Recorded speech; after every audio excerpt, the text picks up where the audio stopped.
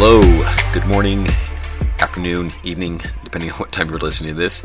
Welcome to another podcast with iAnimate. I am your host, Larry Vasquez, and I'll be actually flying solo today. I don't have my partner in crime, Rick Arroyo, with me, so I'm dedicating this one to you, buddy. He wasn't able to make it before the time we had slotted for this, but I've got actually a really good guest today. Samantha Youssef will be joining us. She's a very talented artist, has a rich background in traditional animation and the arts, figure drawing, and I'm really looking forward to speaking with her about that subject, how it plays a role still in CG today, and just kind of some of her philosophy and background in regards to animation. So let's bring her on. Hello. Hey, Samantha, how you doing? I'm so cold. I'm okay. I just got a booster shot this morning too, so I'm in a lot of pain. Cold and pain, huh? Not a great combo. Yeah, and I'm not a needles person, so I felt like totally nauseous for a while after my booster shot. It's okay. It's good to fight tetanus, so. A worthy cause, huh? Yeah. Well, I really wanted to thank you again for your time and joining us today for the podcast. Oh, yeah, no problem. Thank you for inviting me to do it. Awesome. Very Awesome. cool. Now, I know you being up there in Canada, I'm going to have my work cut out for me in regards to the editing out all the A's after, right? No, I'm just kidding. That was a little joke. I had a chance to talk to Samantha yesterday. Just a joke to all our Canadian listeners. Just a joke. Don't all say that. So, having spoke with you recently here, you mentioned it's very, very cold up there, huh? Well, it's a bit abnormally cold. I'm in Montreal, so we're getting a bit of a cold spell that it's not like we don't get cold. We're Canada, but it's particularly cold, and I don't even feel we're equipped for it right now, but it's supposed to pick up next week, so that should be good. One of those kind of colds you never really kind of get used to, even if you're living up in a place that's typically cold at this time. Yeah, I don't think so. I mean, when I was younger, it was just, it was what we accepted as winter. But maybe after living around the world or having a few years of no winter, you come back, and I don't know how people live like this anymore. I don't know how I'm living like this. Just get through one winter at a time. Yeah, it's like really cold though. I mean, we're down at like minus 30 almost, which is so abnormal for us. Yeah, Celsius. Gotta clarify Yeah, and that. we're usually floating around the freezing point. So yeah. Goodness. How do you work and animate with shivering hands? Yeah, I know, right? That's what it's like today. I'm like in blankets all the time and stuff. It's so bad. Normally it's okay because we do have heaters, but they don't seem to work in this kind of weather. So. Well, I do again appreciate you joining us. I was just doing a quick introduction, and I think it's going to be a neat show, and particularly with your background in traditional animation and arts here, I think it's going to bring a kind of a unique show for us. And one of the things that's kind of been fun with these podcasts is just the diversity that we've had regards with the interviewees, and it's made each kind of show just a little bit different. And I think with yours here today, I think it's going to kind of do that same thing from just a different perspective. So.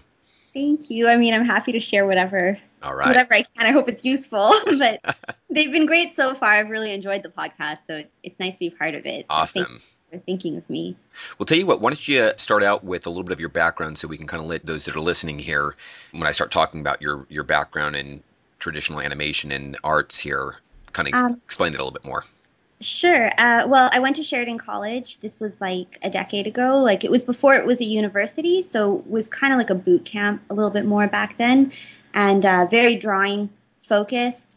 So I went there, and then while I was in school, I was working at a commercial animation studio as well, which was pretty great opportunity. It was with great animator. He worked on Roger Rabbit and stuff, this guy named Chuck Gamage. So I learned a lot working with him. And then so you're doing that while you're going to school in Sheridan? Yeah, okay. Yeah, I was doing that. I lived downtown Toronto, so actually not far from his studio, and I had to commute to Sheridan every day. So I tried to stay in the city as much as I could. Like I'd go to school for classes, but I'd do most of my work at home, and then I'd go and work also and stuff. So did that, and then then when I finished Sheridan, I went to Spain and France to work on a feature film there. And then after that, I went to Disney, and that was awesome. I mean, every experience that I had was awesome. Like, I'll just put that out there. Like, I'm really grateful for a lot of the places that I worked at, and I got so much out of all of them. And it was really exciting for me to, go into Disney. And my first day was like on my birthday, so I was so well. Actually, it was my birthday. I arrived on my birthday. It was the Friday, and then I was supposed to start work on the Monday. But I just went into the studio because I was so excited, and I was like, "It's my birthday today," and I just wanted to come in. And I even thought I was a freak. Like all these animators were just like, "Wow, she's all new," and stuff. But excited. So, yeah. So that was a great. I learned so much because of all the internal training that they do there, and the mentor, and just having those kind of artists around you to go over your work and teach you. And we had a lot of drawing classes, and then after that I came back to Canada and I worked at Yowza Animation. They do feature 2D work, and they're awesome. The guys that run it are like former Disney animators, and then they came, like, it's like these three brothers that run the company, and they're the coolest ever. I think that was the most fun company I've ever worked at in my life.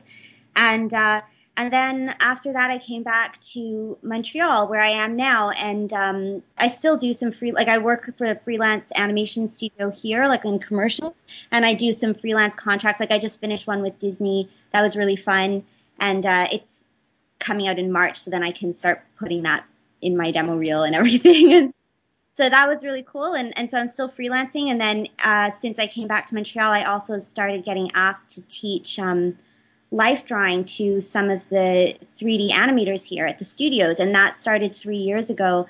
And so I ended up getting the idea to start my own company, because instead of being hired for each studio's consultant, they all became my clients instead. So now I have a program that I developed where I work with 3D animators and help them to better understand posing, animation, analyzing reference, and bringing everything from my 2D background to work with 3D animators. And then I started teaching classes where I opened my online studio and stuff. And so I'm still I'm sort of wearing the two hats because I want to keep my foot in the industry, and I love as much as I love sharing and teaching, I still love doing. So Well, that's one of the unique things with iAnimate, having instructors who are still in the industry, and that's where I think the same benefit for you is that you're keeping up with what's kind of going on still in the industry. So it's the things that you're teaching and talking about, though there's a lot of foundational type stuff, there's still things that you can kind of bring into that are more current as well. Yeah, and I think it's important, like I mean, that being said, I've being a teacher is a newer experience for me than being an artist. And so I'm still always trying to learn how to be a better teacher. I'm starting to learn how people receive information, and how, I'm always trying to improve how I communicate it. And so that's a whole discipline unto itself. And not every great artist is a great teacher, and not every great teacher is a great artist.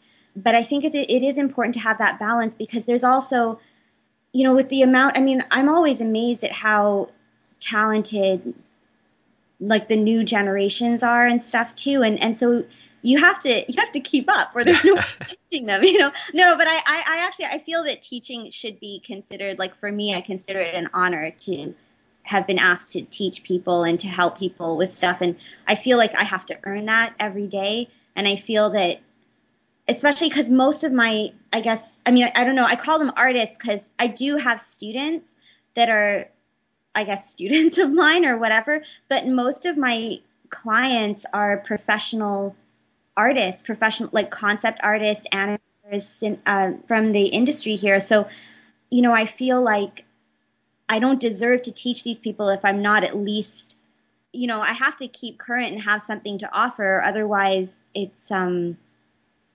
yeah, so I feel like you always have to earn that too. And I feel that I wouldn't deserve to teach these people if I wasn't also keeping up with my own work. But I want to be like, at the end of the day, and I really do find a joy in teaching people. But at the end of the day, I still consider myself an artist before a teacher. And so I feel very lost in the world if I don't have my animation and drawing work.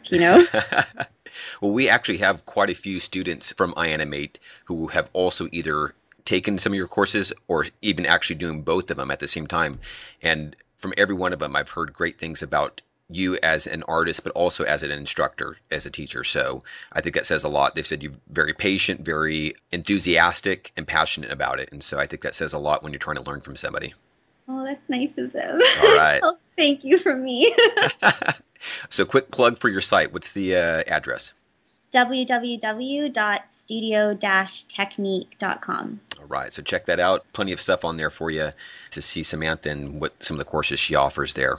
Yeah, it's a super awesome website. All right.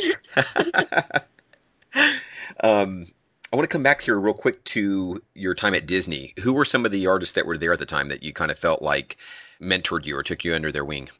Well, like Andreas was there. Andreas Deja was there when I mean, I was there kind of at the tail end. Andreas was there and he was really amazing to learn from. There was an animator there down in Australia when I was at the Sydney studio that his name was Andrew Brooks, and he was really amazing. And we were always working till like midnight every night. But he was, I felt I had to work till midnight every night, just to earn my stripes there. And I was like one of the youngest on the floor. And but he was, he was a veteran, like he was a senior animator. He's brilliant, but he'd always be there at night, so I could always like go by and get some feedback from him. I also worked with one of my favorite leads when I was there was Bernard Derriman. He was amazing. He took care of all of us. This was on Bambi 2, and he was just absolutely amazing, and he had all the patience in the world, and he'd go over your work, and so he was really brilliant. Well, what were some of the things that you felt like during that time, now being in the trenches, that you really gleaned from versus having been in school and doing it? These guys, like you said, they're veterans. They've been in here for quite some time. What were some of the things that, if you can recall, that you felt like, wow, that was a light bulb moment?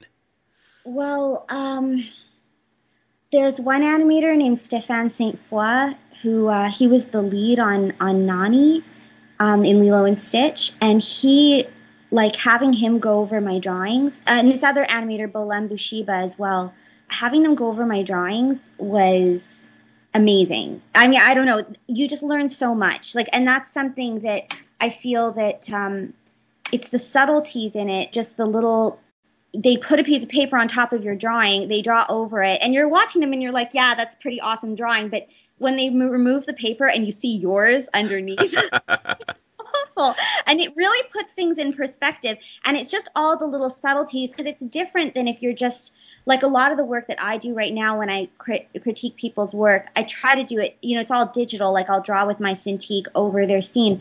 But it's really not the same as having like somebody sit and put a drawing on top of your drawing, because there's so many subtle nuances that you can pull out of the drawing, and these people are so, they just do such beautiful poses, beautiful design, beautiful expression, everything. And it's something that I love in 2D that I hope 3D will get there. Like I was actually really intrigued by the technology in Hotel Transylvania, and I really hope that 3D is going to get to that place, but it's almost like every pose that you do or drawing that you do of the character is like redesigning the character based on, like, I guess you redesign them for each pose, each key, but you don't redesign the design. You just keep it to feel true to the character, but sometimes you have to redesign it to, I guess, be truer to the character, whereas in CG you can't do that, because if you rotate the head or something like that and the character might look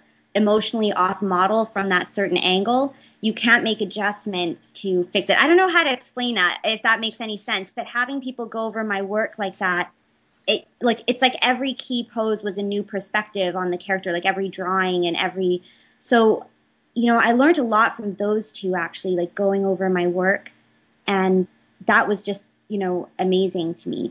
But I don't know how to. No, yeah, I got you. Because that's kind of one of the things that I brought up. I think it was with the interview with Tal Schwartzman, and just bringing up that 2D background into CG and bringing up the examples in regards with Tangle and how Glenn Keane heavily influenced the look of that. Even though it was in CG, it still felt very 2D in that respect, and the way the movements were and the poses were. And that's where I've kind of, just having talked with you in the past here, it kind of, I guess for me, it was kind of one of those light bulb moments where you're kind of looking at it and going, man, you can really see the benefit of the 2D history and bringing that into CG. And obviously there's still a lot of 2D work out there, but the industry's in CG. But being able to glean those the concepts and the looks and things of that nature now into CG as well. And yeah, and I think I don't know. I mean, my experience, my I have more experience doing consulting in CG than actually um, doing the CG, which is what I'm trying to get more into. Samantha's a But student at iAnimate right now, so too. yeah, So that's why I'm there. Um, but my experience in working with all these 3D artists too is that, and I can see myself falling into that trap. Like I think I'm gonna want to hold on to my 2D background more than ever as I go more into 3D, because I think the thing is with 3D is that the pose is always finished. Like you start with your rig in the scene, and the hands are there, the eyes are there, the nose is there, the body's there, the feet are there, like everything's there. And in 2D, it's not there until you draw it. So as you draw every finger, like even the nails on the fingers, or the eyes, or just the lids under the eyes, like nothing gets forgot. I mean, it all relies on your experience, of course, but you're doing it, it with that purpose now. yes, everything that you put down has purpose. Whereas in 3D, you can see how at every stage, the pose or the drawing or the image is sort of there. And so if things can get neglected or things get pushed not as much as you thought they could because it's finished and you're like, oh, hey, that kind of works. And then you don't realize that it could have been so much more. And that's what I really thought that, they tapped into in Tangled, and having, I think that's where Glenn's, I mean, one of many things where his value comes in, but something like that where you can really, I think a lot of those guys, and when you watch the interviews and stuff, they didn't realize that they could have pushed that pose more. They thought that they had done it, and then there was actually somewhere more that you could go with more rhythm and movement and life and character and personality. And so, yeah, I think it's important, and for clarity and communication as well, like silhouette and pose design and graphic design and positive and negative space, like that kind of stuff that when you're working in 3D, I mean, even in 2D, like I when I teach my students, I teach them to think in phases. And I tell them not like phase 3 is where I tell them to put in perspective and volumes, so to speak. But I don't want them to think in phase 3 until all of the gesture, the movement, the life, and the design of the pose is there. And the design comes from a very flat concept of the picture plane, just like in the same way that photographers would work with models and they need to have nice negative space around the model's body. And it's not just about what you're like the figure, but how the space around the figure looks to help convey the intent of that image or that scene. And so I feel it's the same thing. And in 3D, I think sometimes those things you see like what we'd call in 2D or in drawing, like tangent lines or bad silhouettes or lack of like graphic composition in those, because those elements aren't part of the process unless you choose to train yourself in those elements, but you don't necessarily always have those, like, you can pose the model and sometimes those things I think can get Like you said, neglected neglected. Yeah. more easily, because in 2D it's like you have to think about it as you do it. So you won't forget, because if you forget the hand, then It's not there. yeah. No, that's a great point. And that's where like I mentioned, just talking with you in the past, looking at figure drawing, you can kind of tend to think, well, that's for 2D artists because they're wanting to be better draftsmen. But when you start looking at it from that vantage point, understanding where figure drawing comes into play, I know in particular your figure drawing one class, what is it called? Movement and form? Yeah, movement and It's form. the idea, though, of not having to be necessarily a great draftsman. It's the idea of understanding the force and the flow of the body and stuff, right?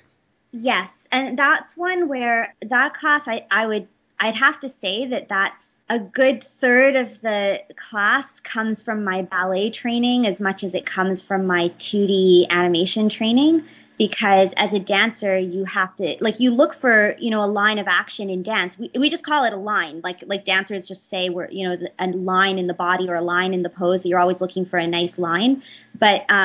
But it's the same idea. And so that's the way that I look at my figure drawing, is finding that line, finding that aesthetic, finding a pose that communicates.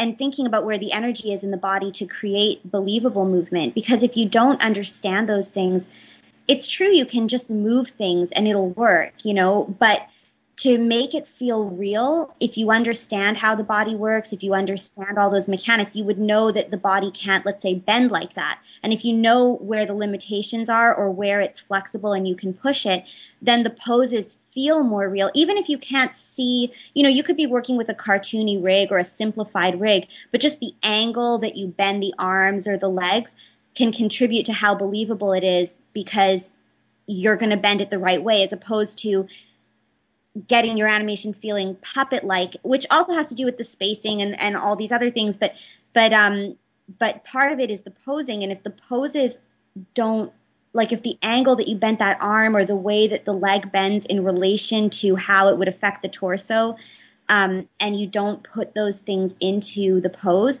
then that all contributes to breaking the believability, I think, of the movement and of the posing and the animation. So yeah, so I think, it's yes, drawing there is a polished side or a render side to drawing, but I really think that the base of drawing is more about the understanding and analysis and the training and the benefit that you get from doing that. It's your life note taking, and it's your way to process like information that you perceive. You have to put it down on paper, process it, understand it, and literally take notes, to understand what's happening in the body. So that's how I see it, at least. And then, yeah. And then polish is just, it's polished, like shading, and 2D animators might need to do like pretty little design things in their drawing.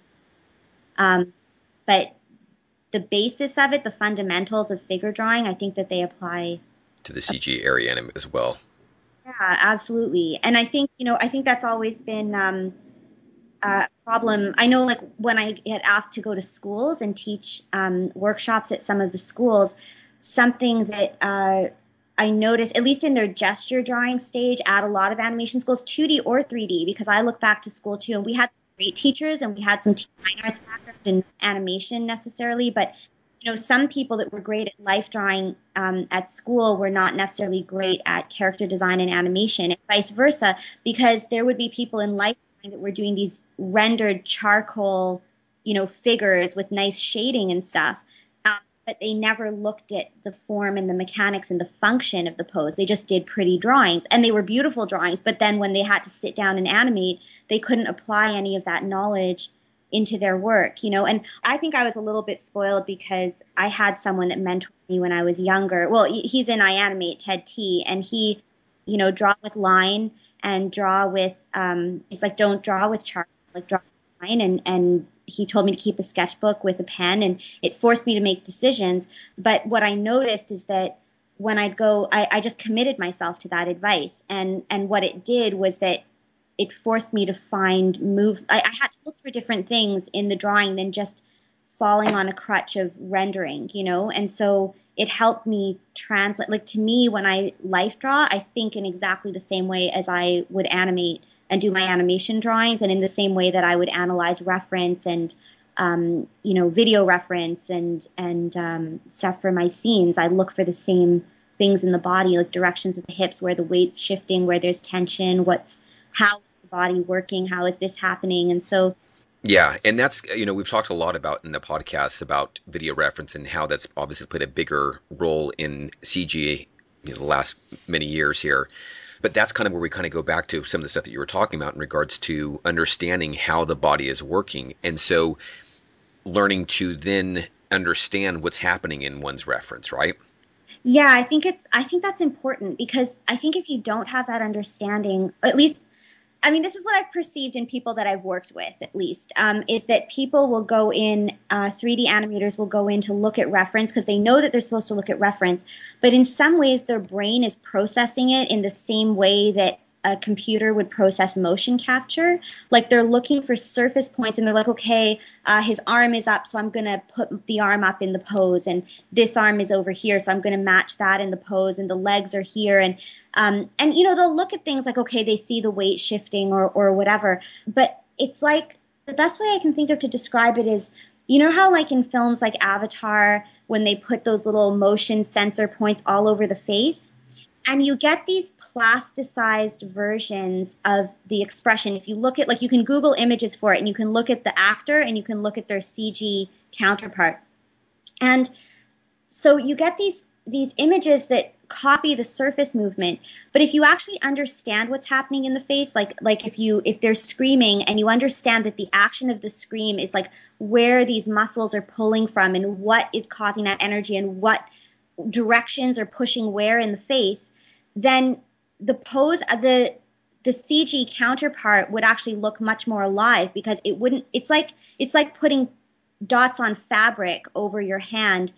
They could kind of follow the movement of the fabric, but if you really know where the fabric is pulling from, then you can recreate that better. And it's, I don't know if that makes sense, but that's sort of a problem that I see in people looking at references. They're looking at these superficial things, but if you understand where that movement is propelled from, what is causing that action, then not only can you break it down in the reference that you see, but you can push it further, and you can push it towards the intent of what you're trying to accomplish in your scene, and illustrate that more and isolate that, as opposed to being a bit vague or ambiguous because you're not completely clear on how everything is working. Right. So So basically, not like you mentioned, having someone's hand that's raised or something like that, not just raising the hand in the CG rig, but now understanding how that affects the chest and maybe the twist on that, and then now maybe the hips that have to accommodate that kind of stuff, right?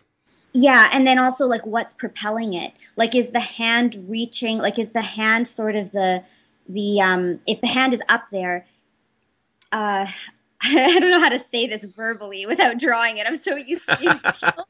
But it's sort of a thing like in dance, what we would do is, if you have to raise your arm or if you're gesturing at someone, depending on the intent of the character, of what you're trying to portray to the audience, does the gesture come from the heart that overlaps all the way to the extended hand, or does the gesture come from the hand pulling the body along with it? But then you could have two poses where an arm is raised as a gesture towards another character, but they have different energy and intent, and they tell a different story, because if you know where it's coming from, the subtle changes in the pose say something very different.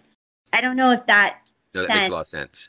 Like but you're saying, that it's going back to the intent, not just what you're seeing on the surface. Because that's one of the things that I had a class with Ken Fountain, and I think it was workshop 4, up close acting on the face, and that was kind of some of the stuff where I started understanding that it's not just what the character is saying, it's what they're thinking as well. And so it's that subtext, and it's kind of, from what I'm understanding from your vantage point as well, the physicality portion of that. It's not just a gesture with the hand up, it's what's the intent in that, and that affects the way the whole body is positioned, right? yes, exactly. I mean, not that this is about dance, but like in dance, we were always trained that our bodies have to convey the soul of the character. Like, that's what you have to do, is absorb that role of the character. In classical ballet, sorry, classical ballet is more narrative and character based, so it's about performing that character and bringing a believable character across, to the audience, which is very much, I feel, what animators have to do, because that's what we do as character animators. That's what we do. Um, but I think, yeah, it is that. I think sometimes people just look too much at the surface, and then the intent gets lost. Or the other thing is that if you replicate I don't know, this is my philosophy, but this might be a little bit of an old school 2D philosophy. I don't know, but my thing is that I fully support reference. Like, the old guys did it, 9 Old Men did it. I don't think mocap is the best solution. I prefer to have reference, because you analyze it and you bring your knowledge and understanding to the reference as well. But I think that's the important thing to remember, is that for me, the way that I perceive my animation, at least, is that we're still storytellers. We still have something to say, to, like, we're contributing to telling a story of who this character is, or their role, or the scene has an intent, and we're trying to communicate that to the audience.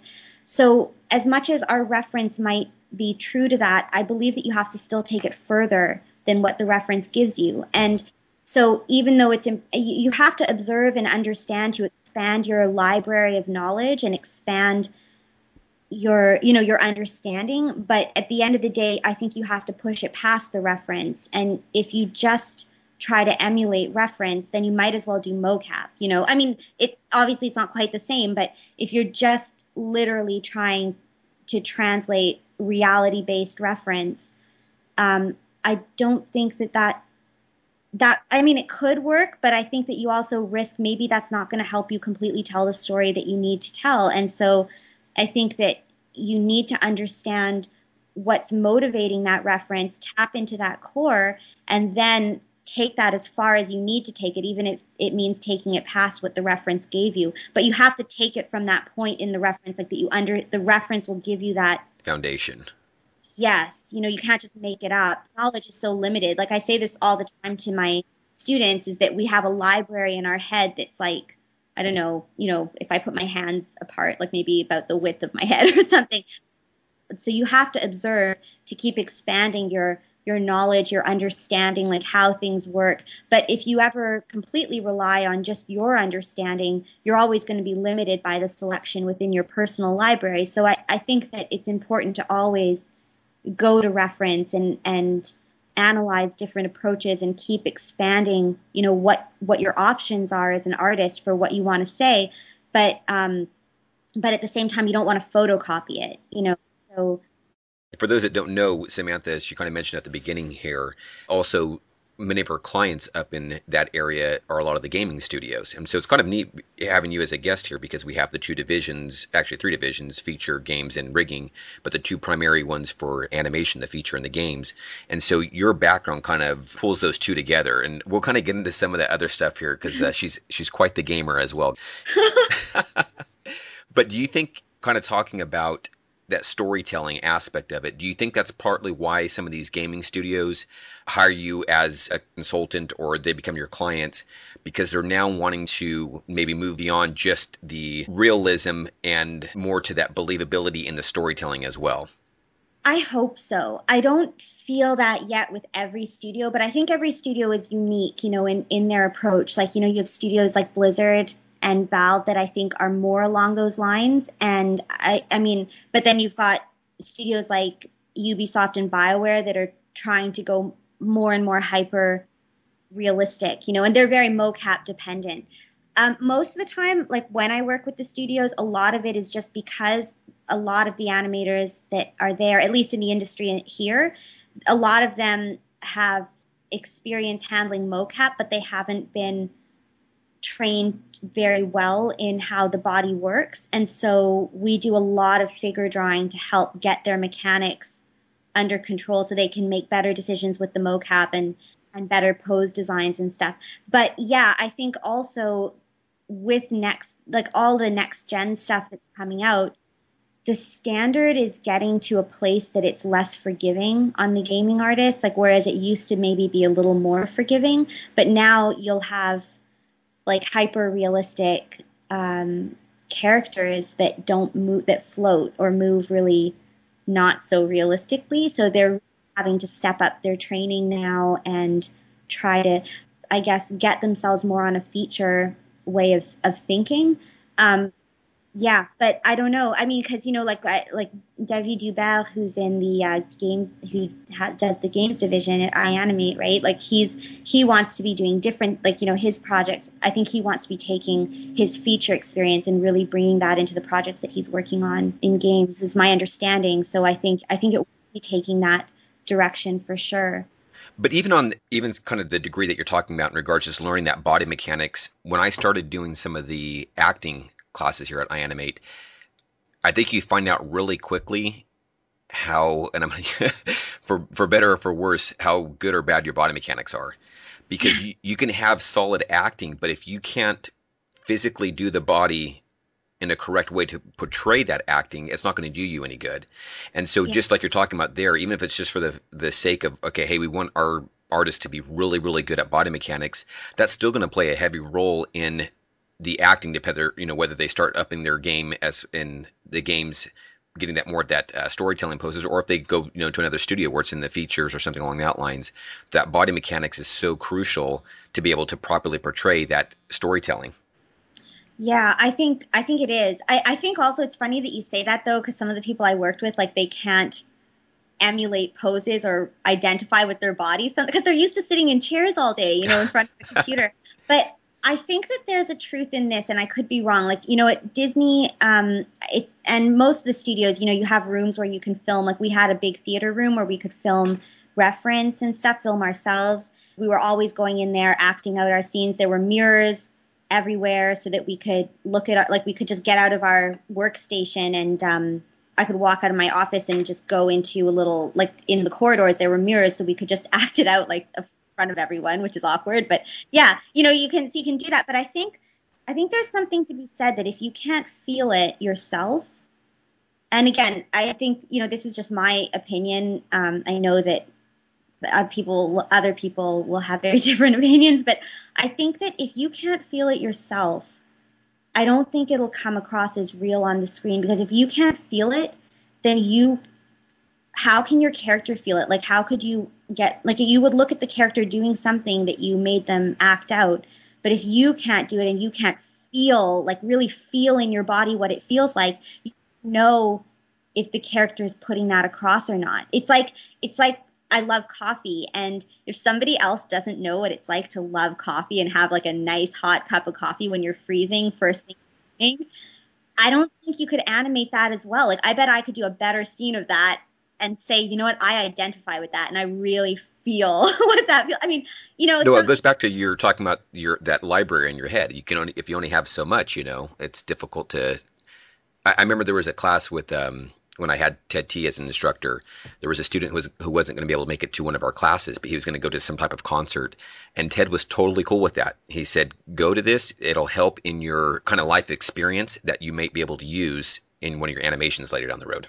Yeah, and I think it does. I think that you need to experience those things, and I think you need to feel things, and I think animators have to be physical. I mean, drawers have to be physical. I tell everyone in my figure drawing classes, and I tell them to emulate the poses or take poses and feel it in their body. And it's always funny, but when I work with, especially the younger guys, the younger men more than the women, because girls at some point have had like dance classes or something in their life probably, but often the guys can't emulate the pose, like they can't shift their weight in the same, or they're seeing, and if they can't do it in their body, it makes me realize that they're also not observing it. Like, and you see it in their drawing, you see that they can't see it in the body, in the figure in front of them, and so they can't feel it in themselves, and they can't translate it, Right. so it's yeah, it's an interesting thing, but I think you do need to be, I think animators need to be physical. I mean, you can always get someone else to shoot your reference for you, but I think at the end of the day, you're the one sitting at your desk doing your scene, and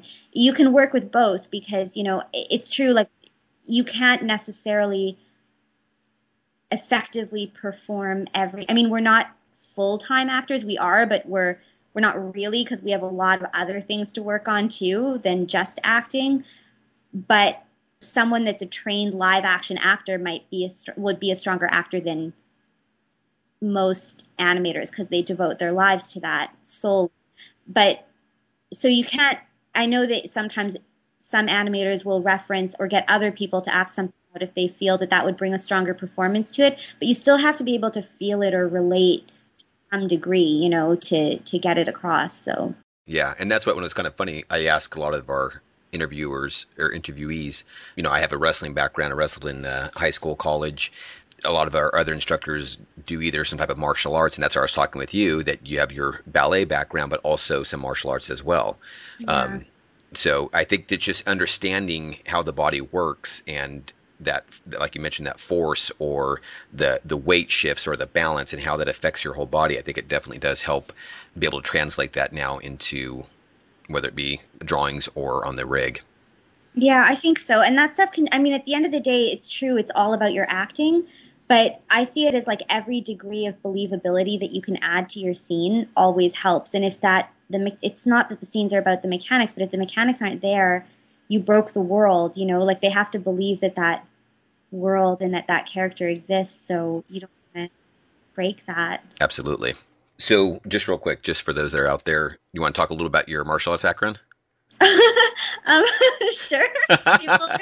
interested in it. I just think Well, it's fun stuff like that, that kind of makes things interesting and kind of understanding where you're kind of coming from.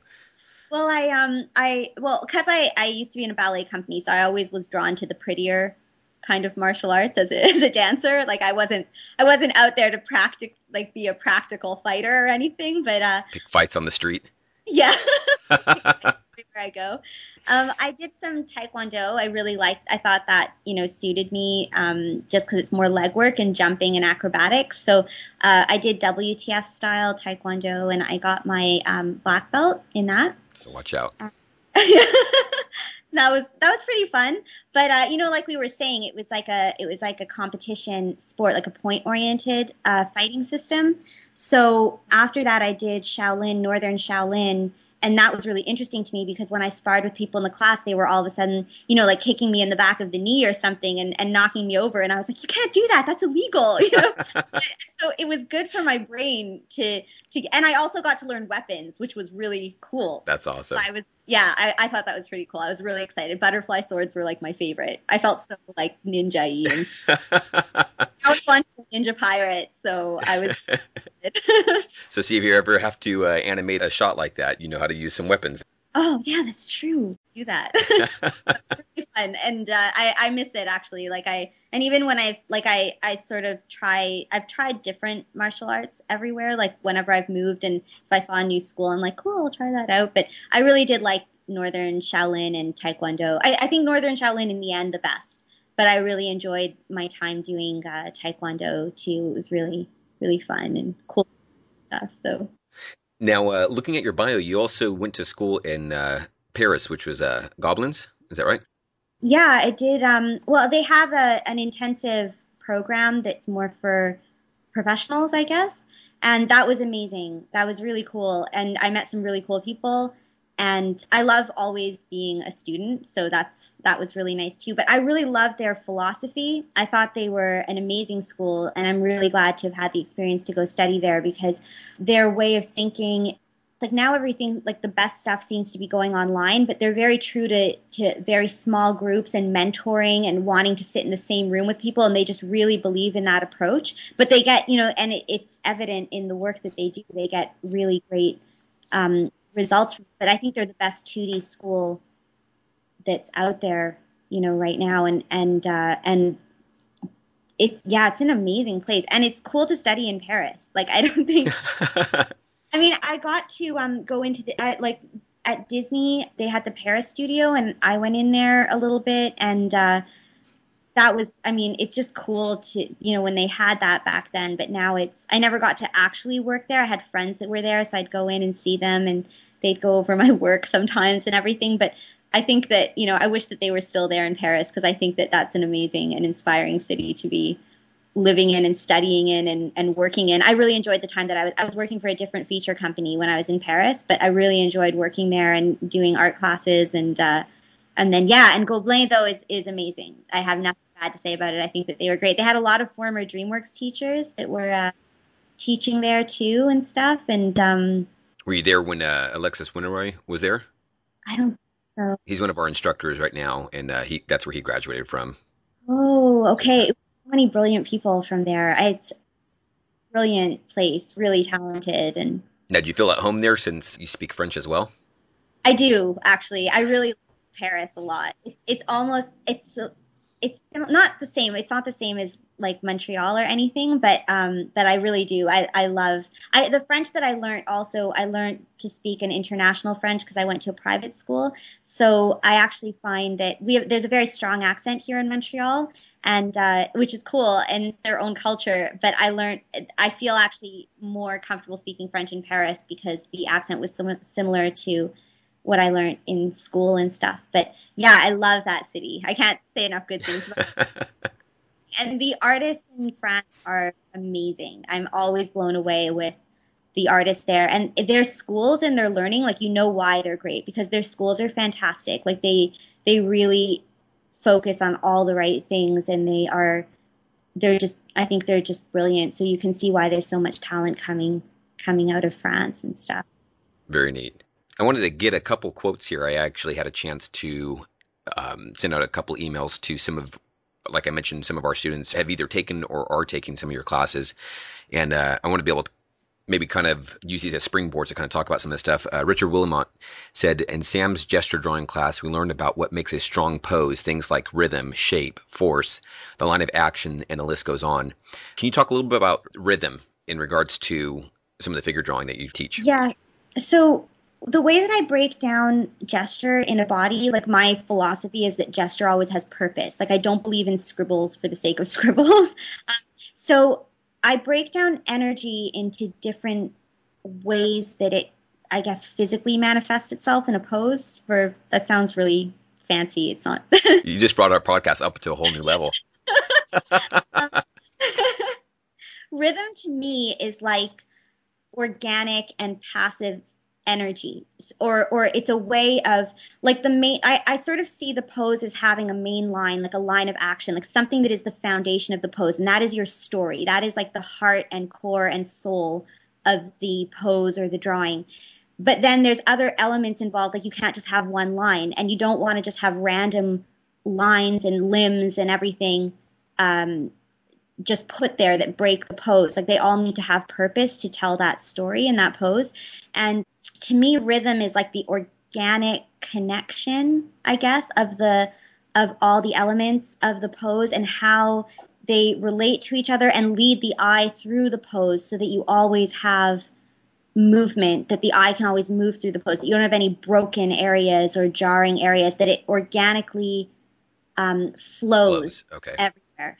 And so, and that's, but it's more of a passive thing because you also have like what I'd consider like force or directional energy, where the pose is forced in different directions, like because of active muscle or, yeah, I don't know how to, I'm so used to drawing this. Okay. We're going to take a pause here real quick, and Sam's going to draw it for us. You have to listen to it. Pencil scratching. Yeah. Um, but yeah, it's like, I guess it's like having that, organic flow that connects everything in the pose to make it very aesthetic and appealing. I'd say that's more of what rhythm is. And rhythm can take, there's external elements and internal elements. And the most important thing is like how everything, like an internal movement that connects everything. Like I guess I don't know, for lack of a better term, like the rig, like the strings, like the threads within the body that string the forms together. But there's also when you finalize, and again, this might be more of a 2D thing, but the design aspect of rhythm would be on the external parts where the eye will make connections between things. Like if you imagine that if I draw, like, when you have a dotted line on a map, even though there's spaces on the line, we connect that, like the markings, the dots or whatever are following each other, like our eye connects that. And you could spread those out a little bit further, but if the overall line of the map has a flow, we will connect those markings to each other despite the fact that there's a space in We'll fill in between. the blank. Yeah, exactly. And so rhythm externally would be like how you handle the contours of the pose when the drawing is done, that you'll think of things like how the edge of that shoulder could follow through to the top of the knee if the knee is bent or something, and maybe they connect. I don't know how to say that, but like, that you can find ways to just adjust and refine the pose too to get external rhythm, but there's also an internal rhythm of how the body moves and relates to each other. So that's my little 2 cents on rhythm. No, that goes back to, like I mentioned in Kin's class, when he would talk about rhythm more in your acting choices, and it's kind of like when you're going back to there, that it just makes it that much more appealing and entertaining. Does he mean like timing wise, like in rhythm or? Yeah, kind of more the texture of how things kind of come across, where it's not so, but it's kind of the same idea though, as I'm kind of gathering it. It's that idea that it makes it more entertaining, and it's the same kind of concept we were talking about there, where you're saying it's not just hitting something, you've got that flow, and it's appealing to watch now. It is. It's like music, right? Like you want to have like staccato moments and rhythmic, like melodious moments, and the texture that the two bring makes like interesting sound or whatever. And I think, from what I understand, I guess that's probably I think what he means in the acting, and I see that too with an individual pose. Like a pose by itself has texture in that not everything is like forceful and not everything is relaxed, like that there's always a texture to the pose in the body as well as to the movement in your scene and everything. So that's how I see it. Now, you're gonna have to help me out with her last name. If Bianca, she's been at INA for quite some time now. Sirki? Sierke, there you go. Thank you. She said even CG animation, when projected on film, is still just a flat surface. So in a way, it's quite similar to 2D in that way. And I remember Tal Schwartzman kind of talking about that as well. And then she goes on to say, when you learn drawing, you learn you can push shapes and can play with straight lines to make your poses have more force. This kind of knowledge lets us strengthen our poses, and that in turn lets us create stronger animation. I also found that Samantha's classes were amazingly helpful for analyzing video reference. And we kind of talked a little bit about video reference there. Can you talk a little bit about where she talks about some of the force and things of that nature? The force and yeah, I mean, I guess that would be like in the opposition to how things are like rhythmic. Force in the pose, at least, I see it as things like understanding that, if I have weight, let's say on, like if you shift your weight to one leg, that leg, the leg that the weight is being supported on, as opposed to the leg that's just not where the weight is. The supporting leg has force resistance where it's fighting gravity. That's what's stopping you from falling down. So there's force in that leg. And because it's fighting the ground, it's forcing the hip up. You shift your weight over, it pushes the hip up. The other hip drops down and relaxes. But that leg that's forcing the hip up would be like more like force energy because it's aggressive, it's active in the body. So it forces the hip up, and that hip forces the body to counterbalance so that you don't fall over, which makes your shoulders oppose it. And so to me, force within the gesture is that, the aggressive energy that is affecting elements of the body, as opposed to rhythmic energy, which is like the organic, passive energy. Like the leg that there's no weight on, it would be much softer. There's no weight on it, so it's not fighting the ground. It's not supporting you. It's just flowing out of the pose. So it would be much more organic. So in those ways, and you can understand that if there's all this counterbalancing and movement within the body, you don't just want to bend the shoulders and leave it. Like the ribs collapse on one side and push out on the other side, and the hips push this way. And so you can get much more dynamic posing by understanding that, I guess, force energy within the body. But it's a misconception to think of all energy as forceful, because there's an organic, like you said, like there's a texture and an organic thing. So not everything is like dynamic force energy. It's just that some of it is, and some of it's aggressive, and some of it's passive, and just happens as a result of the body being in that pose. But the other elements are what force the body. Mm-hmm. Now, that's a lot what you talk about in your figure drawing classes, right? Yeah. That's what made me really kind of go back to just really understanding the benefit of something like that. Like I said, obviously a lot of people know in animation that's what a lot of the Nine Old Men did, and Glenn Keane. But I think there was, at least for myself, there was kind of that mentality. Okay, well that's what 2D artists or 2D animators do. But now you kind of start understanding what the purpose of why they were doing that, and all of a sudden it starts clicking as to the benefit now for CG as well. I think it's important. I mean, okay, I know this is going to probably start a war if I say this, but I'm going to say it because it's what I believe. But I don't believe. I mean, I think you can animate in CG without a drawing background. Like that's true. I think, though, that a lot of successful CG animators study drawing without realizing it because they are analyzing poses and trying to think of design. But I think it takes them longer because they don't know how to articulate it as well as if they just did their note taking. Drawing is about expanding your understanding. And so I think that I know this is really bad, my opinion, and I just know throw it out there. Contradicted. I know this is a really risky thing to say, but I really believe, like I'm biased too, right? Because I come from a 2D background, but I don't believe that when people say that you don't need 2D, and they've had, like, some of the best animators that I know came from 2D first. And even if they say, well, I don't use my 2D training, I don't think that's true. Like, that's not true because you've done so much training. Drawing is about seeing the world and interpreting it.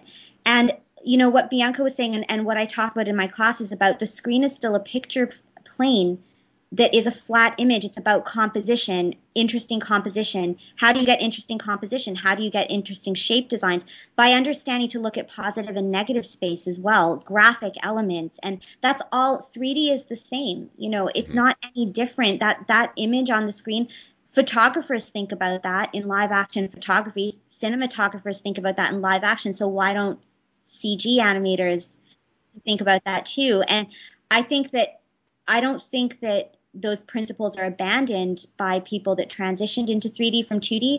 I think that they've just had it. So it's their blood, and that's what it's supposed to be for you in 2D too. You're not supposed to think about drawing. You're supposed to be thinking about animating. And the idea is that you've drawn so much that it becomes part of your subconscious. It's like writing. Like, I'm not going to make that many spelling mistakes when I write, but I don't have to think about it because I'm just writing. I already know the words. I just have to, what I have to think about is what I want to say with my letter or with my poem or with whatever. But the tools are in you. And I think that, so I know that might be controversial to say that. I think that it does help people. And I think it's true that you can move things around in Maya and you can learn the principles of animation as well. But I think the same thing can be said that you don't know what you don't know.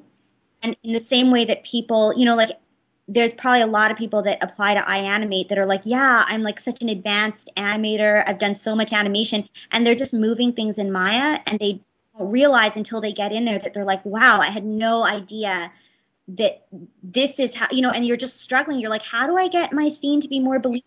How come it's not happening? And so you don't know what you don't know. And I think that especially people that don't draw, they don't see the tangents. They don't see why the pose isn't clear. They don't see how that posture could be communicated better because they never knew that it could be broken down that way. And so then they're trying to figure it out. I don't know. Well, I think it's maybe the idea is that you don't have to be a great artist slash drawer, but you still have to understand those same concepts and practice them, even if it doesn't, even if that's not your in purpose. It's still for the in purpose of understanding what's happening there for your CG aspect, right? Yes, because I think the misconception, at least that I come across working in both worlds, and again, this is just from my own experience, is that I think the big misconception is that people, because most people, even in 2D, like when I work with 2D artists, not necessarily animators, but concept artists or even animators, I've worked with a lot of animators now from France that I've been training and that are from 2D. And because they never approached drawing in that specific way, even they draw for the sake of drawing pretty pictures, but in a way the pose is empty. I don't know how else to say it. And so I think there is a misconception that drawing means pretty pictures as opposed to all principles of understanding, observing, and note taking. And it's a really great way to analyze poses and understand them so that you can bring it to your CG, because it's sort of like thumbnailing or planning your scene. If you're already working in the scene and you didn't plan it all out or anything like that, and you're going to fumble around a lot and hope to stumble through trial and error on the best result. But if you draw something, like you can just look at a pose and analyze it, draw it, and then you go into your scene and you're like, now I really know where I need to push things, or where, a lot of the drawings that people do in my colleague things that they want to show their parents, like they're ugly, scribbly looking things, or not, their drawings aren't ugly, but I'm just getting them to draw internal lines so it looks, till they get to the later levels, it can look, very, you're not recognizing any forms. It's in a way a very abstract type of drawing, but it is to observe and see those principles and stuff. That's why I said I think I agree with you on that you don't have to be a great artist, because if your in purpose isn't pretty pictures, the idea then is understanding what these veterans in 2D animation were gleaning from figure drawing and things of that nature. Because I think that's the main purpose of it. I mean, it also serves a supplementary purpose for 2D animators to draw better, to be, draw better in the sense of like prettier, nicer, more aesthetic looking drawings. But I think, a lot of it is about the function of it, because Imagine, the work that was done on Tarzan and stuff, and getting this understanding how that body moves and having to draw all of it, and how weight transitions, and when he's crawling along and shifting his weight on his arms, and like just all these mechanics. You really need to, like, the animators have to sit there and draw that, and they don't have a live action Tarzan swinging through the trees. So it is like, all of that life drawing that you do, the more that you understand it, the more that you can almost like, I've done so much life drawing now that I know that if I took any gesture, I could draw any pose and understand how to make it work. I mean, and there's still so much more that I have to learn, but when you do enough of it, you are able to take all that knowledge and maybe fairly accurately on your own reproduce something. Because you understand how everything's working together. Yeah, like, I mean, that was the goal of it. That's why, I mean, that was my understanding, at least when I was being trained, and that, the people that mentored me passed on to me to work, like, and that's why I religiously worked on my life drawing, because it was more than just the drawing itself. Very cool. No, that's fantastic. What made you want to jump into iAnimate now? Well, I've known a lot of the guys that are teaching at iAnimate for a while, and obviously I respect their animation because they're all some of the best animators in the business, right? Teaching there. So it's pretty cool to be in an environment where you can get feedback. Um, it's like working in the studios, except that you can actually in some ways get more feedback, because when you're working on production, you can't bug all the time. But it's nice to have a class where someone is devoted, someone of that caliber is devoted to helping you with your work. And so for me, that was like, obviously that's one of the reasons. And hmm the thing is too is, with Jason's approach to things, like, I felt that was the transition that I needed, because he approaches things coming from a 2D.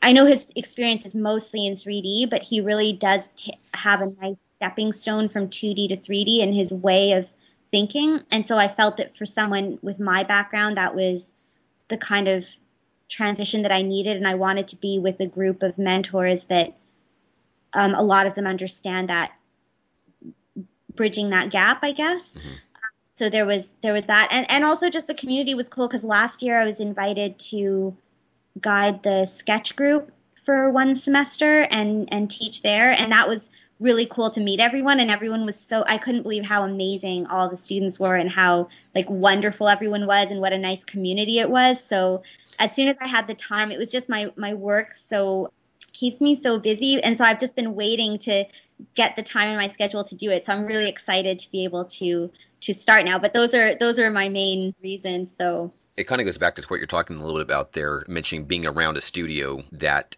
you felt like being surrounded by great artists would kind of help push you. And that's been really kind of neat here at iAnimate to have a good group, because we have a variety. We have from, workshop 1 to 7, at least in the features, and then the other workshop levels within the other divisions.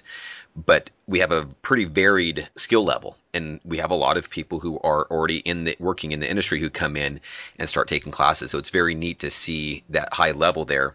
yeah. But I'm really excited to see what you do with the CG, because you got a strong background in animation, and it's just animation is animation in that regards, whether it's stop motion or whatever, the same principles still apply. But you've also got that heritage in 2D that I'm looking forward to seeing what you do in the CG realm as well. No pressure. No. Yeah, I know. I really, it's definitely, I'm really excited to. I mean, I'm trying to take it like, Maya is a big transition for me. I've done. It's not like I've never seen Maya before, because, like I said, I've worked with a lot of 3D animators where I'll help them with their scenes, but I just point to it and I'll be like, okay, you need more squash over here, or you need more this. But I've never actually put myself into Maya and animated these scenes. So it's the tediousness of it is honestly very overwhelming, like at this point, because you work so hard. Like, I worked, and even then, my drawing, I still feel I have so far to go. And I worked so hard though to get my drawing I got my drawing at least to a level where I felt like I don't feel restricted by it anymore to animate. There's a stage where you couldn't, like, you'd have to stop thinking about the acting, because you're like, oh, I just can't get this pose. It's just the hands working, or, and you can't draw it. And then I finally got myself to a comfort level that not that it's perfect, but I was like, I didn't have to worry about drawing anymore. I felt like I could just get what I wanted to say across in my scene. And then if there were some drawing struggles, I could fix it. But I felt like it was the beginning. And then you go into 3D and there's just so many it's just the tediousness of it right now that I'm finding like I have to get used to it. But, it's funny because you get used to drawing things. So I know that I could do the same thing in drawing faster, but I don't, it's things like if the translate and the rotate don't perfectly sync up in how the computer interpolates your animation, then something looks like it's spinning or floating or it doesn't quite work. And then you've got to go in and fix. Like, it's just tedious number fixing sometimes. But if I drew it, I would be sure that every drawing, the translation and rotation together would be in sync with how I drew it. So I feel like throwing my computer sometimes and just saying, like, I could just draw this. But I mean, it's not that bad. It's actually, I'm really enjoying it, but I think it helps also. I'm really glad to have made the choice to do iAnimate because it's really helpful to have the instructors that are here and to watch the archives. And so I feel that for me, it's really not that. I'm really enjoying it. I actually like saying that, but it's really cool. But it is hard, like, to make that transition. I find it just tedious so far.